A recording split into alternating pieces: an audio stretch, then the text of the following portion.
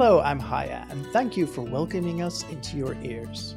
You've tuned in to Human Awareness, a podcast about what it means to be human and the various ways that shows up for people. And hi, I'm Kate, and I'm so glad to have you here with us. Haya and I are representing the Human Awareness Institute, or HI for short, as we explore important themes related to love, intimacy, and sexuality. Obviously, our podcast can't replace our workshops, but we hope that in these interviews, you're able to catch a glimpse of who we are and what we do. Shall we get started with the interview? Yes, come settle in with me and I'll hit play. Welcome back to another episode of Human Awareness. Today I'm joined by a friend and we're going to talk about a really exciting topic that has actually been really close to my heart for a long time. And I didn't realize quite how much until pretty recently, which I'll tell you about in just a moment. But for now, my dearest guest, would you like to introduce yourself and tell us which pronouns you use? Hi, my name is Marsha Baczynski, or Marsha B, and I use she, her pronouns, and I'm excited to be here. Awesome. Where in the world are you? I am in the East Bay near San Francisco. Oh, wonderful. Me too. I'm Oh, just up wonderful. in the hills. Yeah. So, as I hinted, I am very excited about the topic of this conversation. And when we were first introduced to Marsha, she mentioned, hey, I do so many things, I can talk about anything, which is my favorite kind of guest. But the name of her website is Asking for What You Want. And I just completely lit up because I was like, wait a minute, this is really important to me personally. For a little bit of context, I turned 40 very recently. And my wonderful, I run a company, and my company decided to throw a surprise birthday party for me. And as part of that, one of my coworkers interviewed me. And I was like, okay, that's weird, but let's do it. And one of the questions they asked me was, what advice would you give yourself 10 years ago? And I was like, oh God, I know this is meant to be a lighthearted question, but here we go. And I was like, well, I've had a bit of a decade, to be honest with you. And I wish I knew three things. One was to always ask for what I want. The second is to find out what my boundaries are, express them clearly, and hold them well. And the third one was to really celebrate a no. When I ask for something and somebody says no, that's not about me. That's about them holding a boundary, and that should be celebrated. Three of my favorite things. Right? And I was like, can I just teleport myself back to the 30-year-old Haya and say, hey, think about these things, dude. It'll make your life a lot easier over the next decade. But, here I am. And when I realized I had the opportunity to talk to you about this topic, I was like, oh, yes, let's lean in and do this. Oh, yeah. So I guess, given that this is the title of your website, this is important to you. Yeah. Can you tell me a little bit about why and how you got to that? Yeah, so it was a bit of a circuitous path, to be honest. I mean, whose story isn't? So I grew up in Georgia, went to Catholic school, though somehow it didn't conform to the stereotypes. I think we had very liberal nuns, so it didn't conform to the stereotypes of Catholic school. But I was in the South. I was in a very conservative family. And going to Catholic school, and yet somehow in all of that, my mom was a nurse, and she worked for a social services agency that worked with a lot of pregnant teen mothers kind of a thing, and young people. And so somehow in all of that, she thought it was really important that I get accurate sex education. It wasn't necessarily pleasure focused, and it wasn't necessarily liberal in its sense of exploration, let's say, but it was different than what most of the people around me were getting. So, and I remember I have this memory of reading "Are You There, God? It's Me, Margaret" when I was like 7 or 8. Yes, that's come up a few times actually. Yeah. And learning about periods and asking my mom about it, and she explained it to me, and then me turning around and explaining it to my younger brother the next day while she sat in the car and listened to see how accurately I explained it. So even That's from awesome. a young age, I was very interested in bodies, and just it wasn't even sex at that age. I was too young, but it was just kind of there was this neutrality. It wasn't necessarily sex positivity, but it was like a neutrality. Like, you can ask questions and get factual answers in my household growing up. And then I came of age. I'm a little bit older than you. I came of age, not much, during the AIDS epidemic.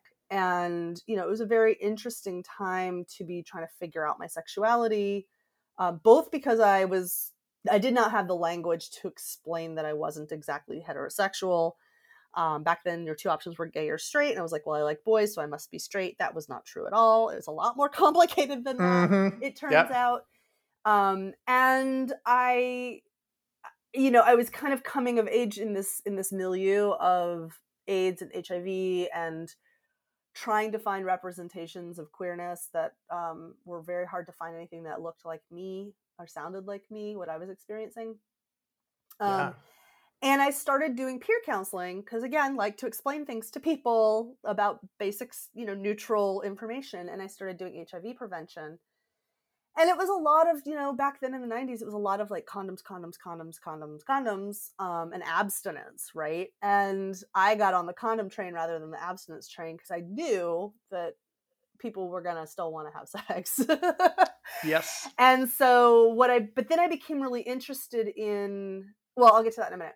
So then that kind of kicked me off for sex education. And that's sort of, just my curiosity about people, really, and all the variety of ways people can express turn on and connection and intimacy and all the other stuff that goes with that, shame and fear and all that. Keep in mind also, I'm still living in the South, and I wasn't evangelical, but I was also in a stew of evangelical fundamentalist Christianity too. So that was like not my home life, but it was around. And so that also, I started really seeing how mismatched a lot of things were, like what people were being taught versus what they felt like their actual options were. And then I moved to New York City after I graduated college, and 9/11 happened shortly after that. And I was unemployed. I had gotten a job doing editing stuff for websites, and I had lost my job right before 9/11. And then it was just sort of a weird time of trying to figure out what I wanted to do. And I found this coach who was significantly older. She actually just passed. She passed in her 80s. So she was like 40 years older than me. So she was in her 60s at the time, who most of her clients were middle-aged women. And I found this interesting thing where all these women were like trying to figure out what they wanted to do now that they had raised kids. And I was just like, what if I could answer that question earlier in my life? So that became a fascination. And then one of the things I hit on is I do want to be a sex educator. So I went and got some training. And then in 2004, I co-founded Cuddle Party with Reid Mihalko in New York. And that became just an interesting lab because it was not sexual. It was explicitly a non-sexual event. And it was about asking for what you want. It was about boundaries. And it was about being able to hear a no. So those three things that you said earlier. Yeah. Those 100%. and touch, and touch. But the communication side of it was about those things. And it became really clear to me that in my sex education, in my Cuddle Party stuff, in the HIV prevention, and then later when I started coaching couples around opening their relationships, one thing was really in common through all of that, which was, so teach people how to use condoms, teach people how to cuddle. But what is about that moment before that, when someone knows they want something and then they have to talk about it, that bare moment of vulnerability when you're like, crap, I figured out what I want and now I need to say something. Yeah. And that is how I got to asking for what you want, which I started in 2010. I started the website in 2010. And it's been this body of work I've been developing that includes consent, that includes figuring out what you want, includes boundaries. It includes, working with rejection or the perception of rejection, and just sort of circling around these like same 5 or 6 topics over and over again, and in different applications. So lately I've been doing a lot of it around, what do you want now that the pandemic is shifting, and what do you want now that the world's opening back up? But it's the same skills, and it's the same. I have this just deep passion for working with people and meeting them in that place of figuring out what they want, and then like having to be with it, and then figuring out if they want to do something with the information that they now have about what they want. Yeah. Well, and I think in this space of asking for what you want, you meet a lot of stuff that people, I hesitate to use the word trigger, but where people are activated. Yeah. You know, we have fear of rejection. We have fear of taking up too much space. We have fear of, there's so many pieces that often come up in, interpersonal relationships, even in professional relationships. But and I so feel you describing that moment. A thought has formed. You're about to open your mouth. Yeah. And it's terrifying. What if the other person is horrified by what you're about to ask for? What if what if that changed their entire opinion of you? Totally. And of course, the crazy thing is, I feel like I start to have some exercise now in asking for what I want. And that has never happened. Right? Even if you ask for something that the other person is like, hell no. Right. It's even that. It usually doesn't become hell no and you're a complete asshole for even asking. Right? And internally feeling into what the difference is there is actually really powerful. Yeah. I think that's such an important point. And, when I think about the things we're up against when it comes to asking, there's an article about this on my website, but I think a lot about why we don't ask and what we do instead, because I feel like that is a place where we can look for clues that there's desire, because a lot of times we hide our desire from ourselves because of all of those things: the fear of rejection, the fear of being judged, the fear of being too much, the fear of making your partner think that they're not enough, or not wanting to rock the boat, all of those kinds of things. And yet we still have desires. Yep. And desire is persistent. I always say desire is a life force. If you stop wanting things, you've got a big survival problem. Yep. If you don't want anything, that's called suicidal depression, when we just don't want anything. And so desires, whether they're big or small, socially acceptable or quote unquote deviant, those are our life force, and it won't be denied. We want things. And we can try to concrete over whatever our desires are. Just like pour that slab of concrete, bury it. It's not there. And yet you will see things creeping around the edges, cracks forming, dandelions cracking, coming up through the cracks, because it's life. Life wants to live. And I think that's such a keen thing. And, and because that stuff is so persistent, we will try to get it met. We will deny it to ourselves sometimes, and try to hide it from our partners or hide it from ourselves, or, write laws that say other people can't do the thing that we want to do if we're a senator. We'll do all kinds of really bizarre things when we want something and we're trying to not admit it. And and some of those are not like they're innocuous or kind of cute. And some of them are like not particularly supportive of your relationships. And some of them are like downright toxic, but I call all of those things desire smuggling. Desire smuggling? Desire smuggling. So there's an article about that on my website, right? Then this idea that we will smuggle our desire. We will smuggle it even to our own height. Like we will hide it from ourselves. And I now have this amazing image of you in a bandana in a speedboat. Yeah. Like there's definitely some like, I don't know, motorcycle jacket or something, smuggling desires across the border. I don't know. But yeah, no, we do things like, one of the ones that I cannot yet break myself of the habit is what I call options roulette. And it's a pretty harmless form of desire smuggling. It's like, I'll give you 3 options, 2 of which I can live with, and one of them is the one I secretly want, but I don't want to tell you that. Right.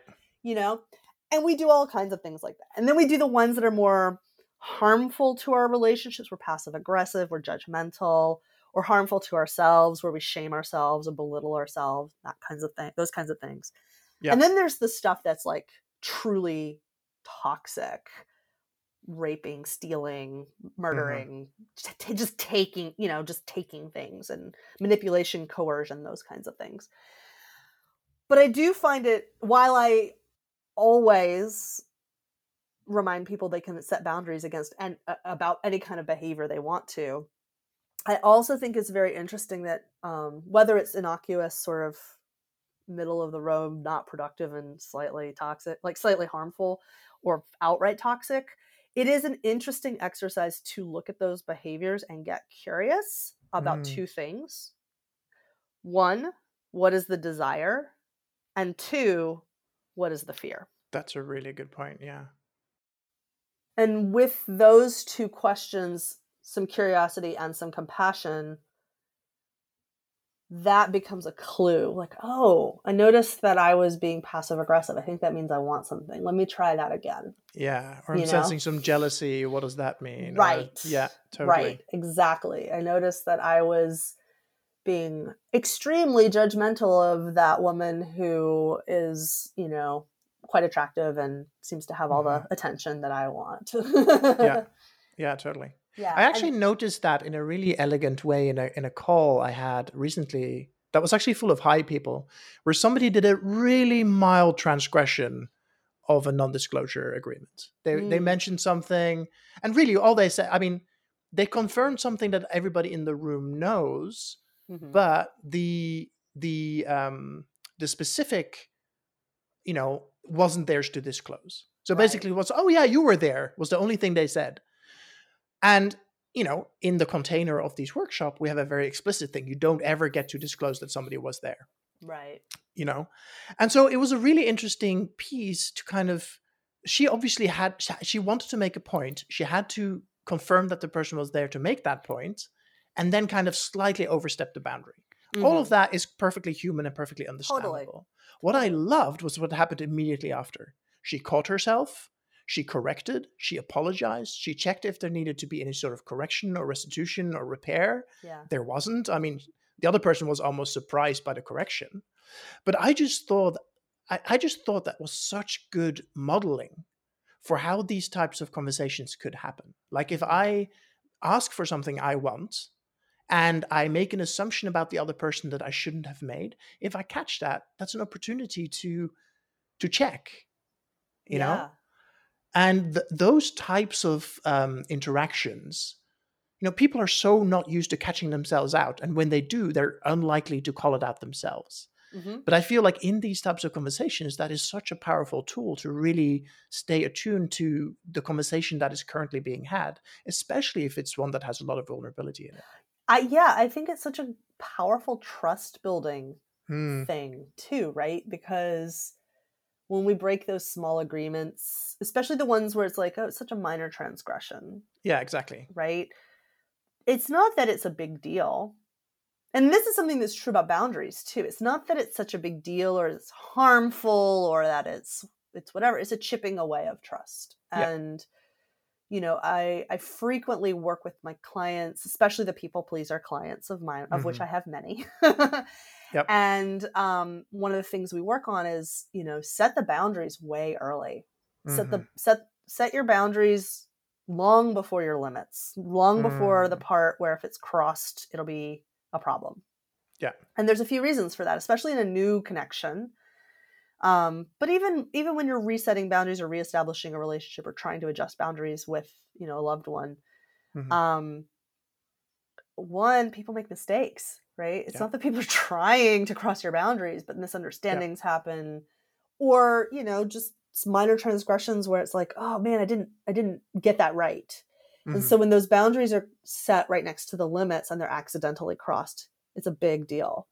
But when you set your boundaries a little further out, there's a buffer between your boundary and your limit. There's a little bit of play in it, and you still want to call it out. And this is the thing that I see my clients, my people pleaser clients, they don't, I don't want to make a big deal out of it. Yeah. It's not making a big deal out of it, but how they respond to you correcting a boundary crossing especially when it's minor, is a very big clue about how somebody will respond when there's a boundary crossing and it's a much bigger boundary that's being crossed. Absolutely, yeah.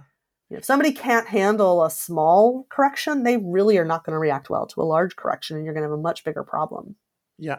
So it's. I feel like that has evolved into being one of my superpowers. Like people feel really safe around me. And that has been true for a very long time. And I've always been a little bit baffled by that. Mm-hmm. And only in more recent times has it come up in more context and more more kind of, I don't want to use the word intimate, more sensitive or vulnerable moments. Mm-hmm. And I think it's a really interesting observation. I mean, I am delighted if people feel safe with me, don't get me wrong. But every time somebody mentions it, I feel such a pang of grief that is unusual for this person. Yeah, I know that feeling. Yeah. It's like, oh, finally they can kind of sink into me or kind of be okay with that. And I'm like, oh God, I don't know what's happened in this world that this is not the norm. And of course I make mistakes. And of course there are people who don't feel safe around me. But I feel like absolutely that piece is so, it shouldn't be rare, but it's rare. And I fall into the same trap of not wanting to speak my full desire or pre-negotiating my desire, asking for what I think they're willing to accept rather than asking for what I'm actually wanting. Right. Yeah, it's just really, really complicated to me, I feel. Yeah, so there's a couple things I want to speak to in what you just said. Please do. An interesting thing. So I recently turned in the manuscript for my book that I'm co-writing. It'll be out in January. It's called Creating Consent Culture, an Educator's Handbook. It'll be out in January 2022. Nice. But one of the things I noticed when we were writing the book is that so much of consent culture, the misconception people have about consent is that it's about asking permission. It's not about asking for permission, but permission is such a small piece of consent. It's about creating agreements about how we want to play together. Mm-hmm. And one of the things I noticed when we were writing the book was that people don't learn how to create space for safety. It's not like we can't make people feel safe, but we can create space for safety, right? Mm. We can honor people's no's. We can pay attention to body language. We can validate that someone asked for what they wanted, even if we have no interest in fulfilling it. Yeah. And those kinds of skills are so powerful, yes, in vulnerable or intimate or connected situations, but also that's the kind of thing that, like, if kids on playgrounds and adults in workplaces or adults on playgrounds, whatever, if we could just do that more in casual conversation, it would really go a long way. And I think one of the challenges to that is a concept that I think came out of an internet forum originally, like about 10 or 11 years ago, about ask culture versus guest culture. Are you familiar with this? Yes. It was so good. So good. So the idea is that ask culture is, if somebody wants to, a friend is got another friend coming into town and your friend is asking if your other friend could come stay with you. Do you think that is a perfectly acceptable request, or do you think that is a wild imposition that somebody would ever ask that? Oh, I don't know this person. What do you mean? Yeah. And, there's a lot written about this on the internet. I super encourage folks to Google it. There's some YouTube videos and some just great articles. But the thing that was really striking to me in digging into this, and as somebody who came from a pretty homogenous place and then moved to New York City, which is one of the most heterogeneous places on the planet, where it's just you can't make assumptions about anybody. New Yorkers are very direct. Is that it has to do with how homogenous the culture is, where everyone is fairly the same and has the same sort of background. You can guess, but when people are coming, cities or I would say like in sex is another place where we can't really make assumptions about what people have been exposed to or what their sort of background is. it is so valuable to ask, but getting over that sense of asking is somehow in and of itself problematic Yeah. or rude, and I've been playing with this more lately with my clients. Yeah. And it's been kind of an aha for some people to sort of see like, oh yeah, I grew up in the Midwest, or I grew up in the South, or I grew up in this church community where everybody was very similar, or I grew up, Japan is a very like homogenous culture, right? Whereas like the US is a much more of an ask culture overall than, Mm-hmm. Japan. And then there's, other places that are even more ask than Yeah. the United States. And obviously it's not evenly distributed through the States either. Totally. And the way this actually springs to life for me from a sexual context, I mean, as you can tell from the accent, I'm not from here. I'm from Europe. Yeah. There is a gulf of difference in assumptions people make around sexuality. Oh my gosh, yes. And the most obvious one, given the beginning of this conversation and your championing of condoms, I feel like there's a huge cultural gulf. I mean, here the assumption is you use a condom and you negotiate otherwise. I feel like, and maybe I'm showing my age, and maybe that's also not that's not universal across the U.S. That is a California thing. That is a Bay Area, California thing. Interesting. And I guess there's a big difference there. Yeah, it's also generational. Okay, maybe I've shifted from one community set to another, but I definitely noticed a very big difference. Yeah, and that shows up particularly in play parties, where the culture here seems to be ask, discuss, get consent, then act. Mm-hmm. And in Europe, the approach seems to be do something and then ask if it was okay. Mm-hmm. And I mean, I guess culturally that kind of makes sense, ? But I am horrified at the thought. I just wouldn't go to a party like that. Yeah. Whereas here, I feel like it's just such a different approach. And as soon as somebody mentioned the phrase ask or guess, yeah. It just clicked into place for me. Yeah. And I was like, oh yeah, that just makes so much sense. But it does mean that you need to have an internal relationship with your own self. That means that you're not scared of asking or giving a real answer. Yeah, and the giving a real answer is also, I think, a big growth curve for a lot of people. Of course, yeah. And, I'm a proponent of ask culture, not because I think guess culture is, inherently bad or something. It definitely has some, both of them have upsides and downsides, right? There are people who are, whatever. I don't need to go into that, but you can read about the pros and cons if you Google it. But I do think that it is important to note that, the experience you're talking about, that is definitely the kind of experience I try to cultivate in, my group sex play party kinds of experiences that I've either gone to or hosted.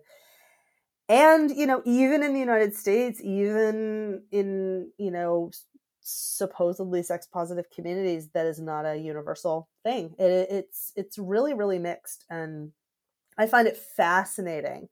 And there's regional differences, and there's differences from sub-community to sub-community. And I do think a lot of this asking also comes from the kink world. Mm-hmm. And, again, you kind of leading into our history a little bit, right? We're both in the Bay Area. What was hit hardest by AIDS? What city was hit hardest by AIDS back in the day? San Francisco. And what was left standing?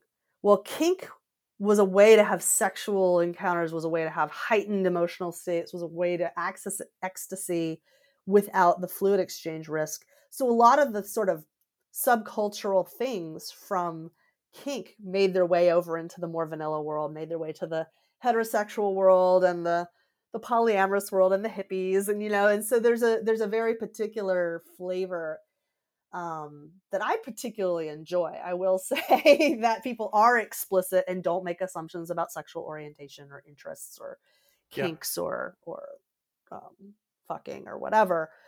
And it is challenging sometimes when I go to other cities. I'm like, oh gosh, okay, they do things differently here.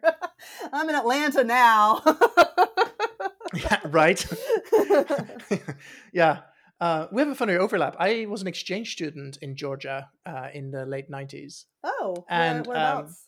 Jackson, Georgia, halfway between Atlanta and Macon. Oh, wow. Okay. It was interesting. I bet. And there was a little sliver of sex ed that happened. Mm-hmm. And I was like, wow, this is several years after I had sex ed in Norway. And it is extraordinarily different. Yeah. You know, it was very, and of course, this is now 25 years later and in a different side of the country. So I can't really compare my experiences in the late 90s in Georgia, rural Georgia, with my experiences in urban Hippieville in California. But I still feel like there were such big differences, and there were some beautiful similarities that I think are cultural to the US. I feel like people are much more open to having quick depth. I like to think of it. You know, the ability of becoming somebody's best friend in the queue for your latte or whatever. Yes. The rest of the world loves to make fun of that. I know. And it is a little bit silly. Right. But and it took me a long time to get used to, I'm not going to lie. But I've been here for 5 years, and now I'm like, oh yeah, I can sense where that has real meaning and there is depth there, even though there's no intention in continuing that depth. Mm-hmm. And I think that cultural difference actually really lends itself to having good consent conversations, to asking for what you want, even from relative strangers. And so there is an opportunity in there somewhere to lean into that cultural difference and that cultural stereotype to help promote the kind of behaviors that are healthier. Yeah, I love that. That's such an interesting observation. Now, how do we fix Europe? Yeah, that's outside my pay scale. I'm still working on the rest of the United States. Yeah. And some of parts of Canada also. Yeah. I have a lot of clients up in Vancouver. Oh, wonderful. I am excited, though, that there are people like you who are out there now having these conversations. I've kind of kept half a finger on the pulse my whole life around these topics. And it seems like the conversation is finally maturing. Like the fact that there are books like, I'm currently reading Polysecure. Oh, that book's which so good. It is so good. And I'm like, oh, wow. This is for me, that was a very big missing piece in understanding how consensual non-monogamy and polyamory works and how that fits with my internal systems. Sure. And again, it goes so closely to the three things you mentioned about the attachment you have to yourself and the rest of the world, but also asking for what you want. It sounds so basic. It sounds so basic, and it's so scary, and it is not basic because the fears and the concerns and the worries are on some level quite universal and on some level very, very personal, right? Yeah.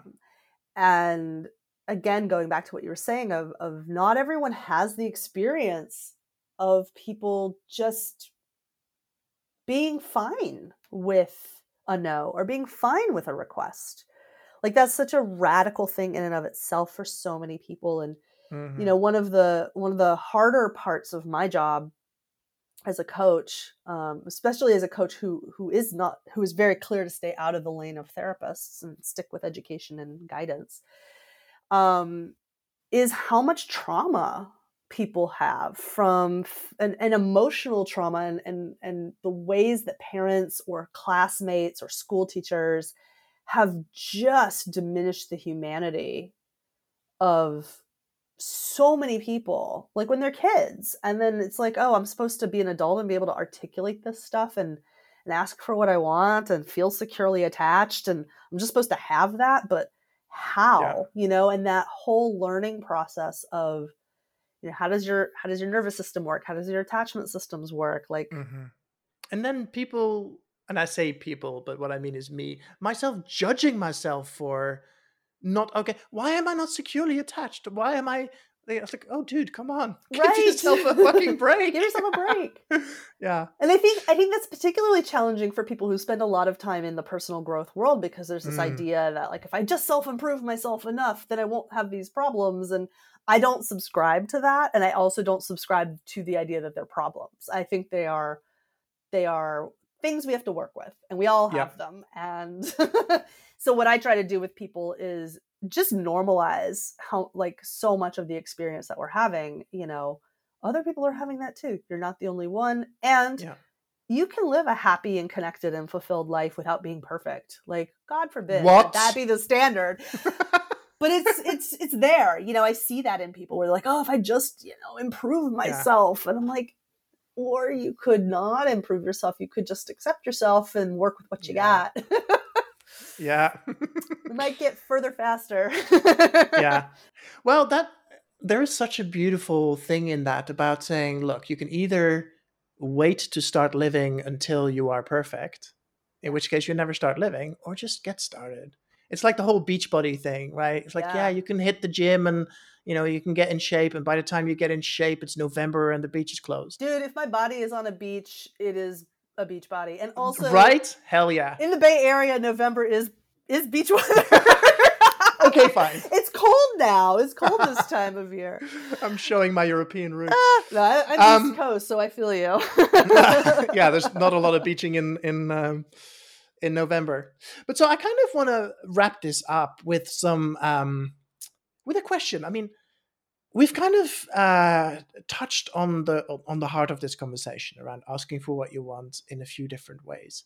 Do you have a pithy canned piece of advice? Like, where the hell do you start? Oh boy, I don't have a pithy canned piece of advice because I think it kind of depends on what's getting in the way. What I will say, I'm really however, glad you're saying that. Yeah, if there was an easy solution, everybody would be doing it, right? Right, totally. And so I'm going to dodge that question slightly and just leave you with one of my favorite little clever things I've figured out, or at least I think it's clever, which is that what you like and what you want are not the same thing. That what you want occurs in the moment, and what you like is information you accumulate over time. So I like sushi and chocolate cake. That doesn't mean I want it for dinner. Even though I'm pretty excited almost every time I have those things. And so that's a really good distinction. What we like, we should figure that out. And if you can't figure out what you want, that's a really good starting place because you can at least figure out some things that are on the menu. But what we want occurs in the moment and it occurs in our bodies, not in our minds. And so we have to learn how to listen for what we want in real time. Rather than, it's not something, people are always like, I don't know what I want. I can't figure out what I want. I'm like, guys, it's not a knowing or figuring out. It's a learning how to listen. There's a beautiful, slightly deeper distinction in there too, which is the what you like is more closely related to who you are than the what you want. Right? There's a sense of self in the I like this. Like, I like sushi. That says something about me. Yeah. I want sushi right now says a lot less about me. Yes, that's true. Because we can want something as a one-off. Yeah, exactly. Which is why it makes it so slippery. I have definitely had the biggest laugh I've had in a long time when a friend of mine ran into a room and shouted, "Butt stuff!" And I was like, you know what? Thank you for just bringing that joy to this room very loudly and very proudly. And, you know, that was a thing he wanted there and then.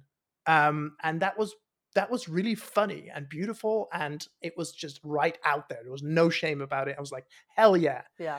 And that didn't necessarily say as much about him. There was a freedom in that proclamation that I think speaks to what you just said. I think that's a really important distinction that hadn't actually occurred to me before. Well, I'm glad I could share something new. I love it. And so if people want to find out more about you, or actually, could you say a little bit more about what you do? You've mentioned you have clients. I would love to learn a little bit about what those clients are. I work with individuals primarily, although I'm open to working with couples. And I'm a coach, and I work with people usually in packages, which you can find out about on my website, askingforwhatyouwant.com, if you want to know a little bit more about the coaching piece. I also do a lot of classes, and I've been doing a series of pandemic, supporting people around figuring out how to navigate the pandemic, not necessarily having the answers, but having lots of good questions to ask people that seem to help. Yeah, I'm also, I've got a book coming out. So that's an exciting thing. And I've been doing some consulting work for some various sexual education schools and consent schools. So Wonderful. that's kind of another thing I've been working on. But mostly I really love working with people one-on-one. It's kind of my happy place, helping people figure out, how to relate to their desires, how to listen and lean into the not knowing, and then how to communicate what they want and their boundaries. I mean, again, you said it earlier. It's like, it sounds really basic and it's not. And, but yeah, if folks want to find out more, you can go to askingforwhatyouwant.com or follow me on social media at Ask Marcia B, MARCIA. Yeah.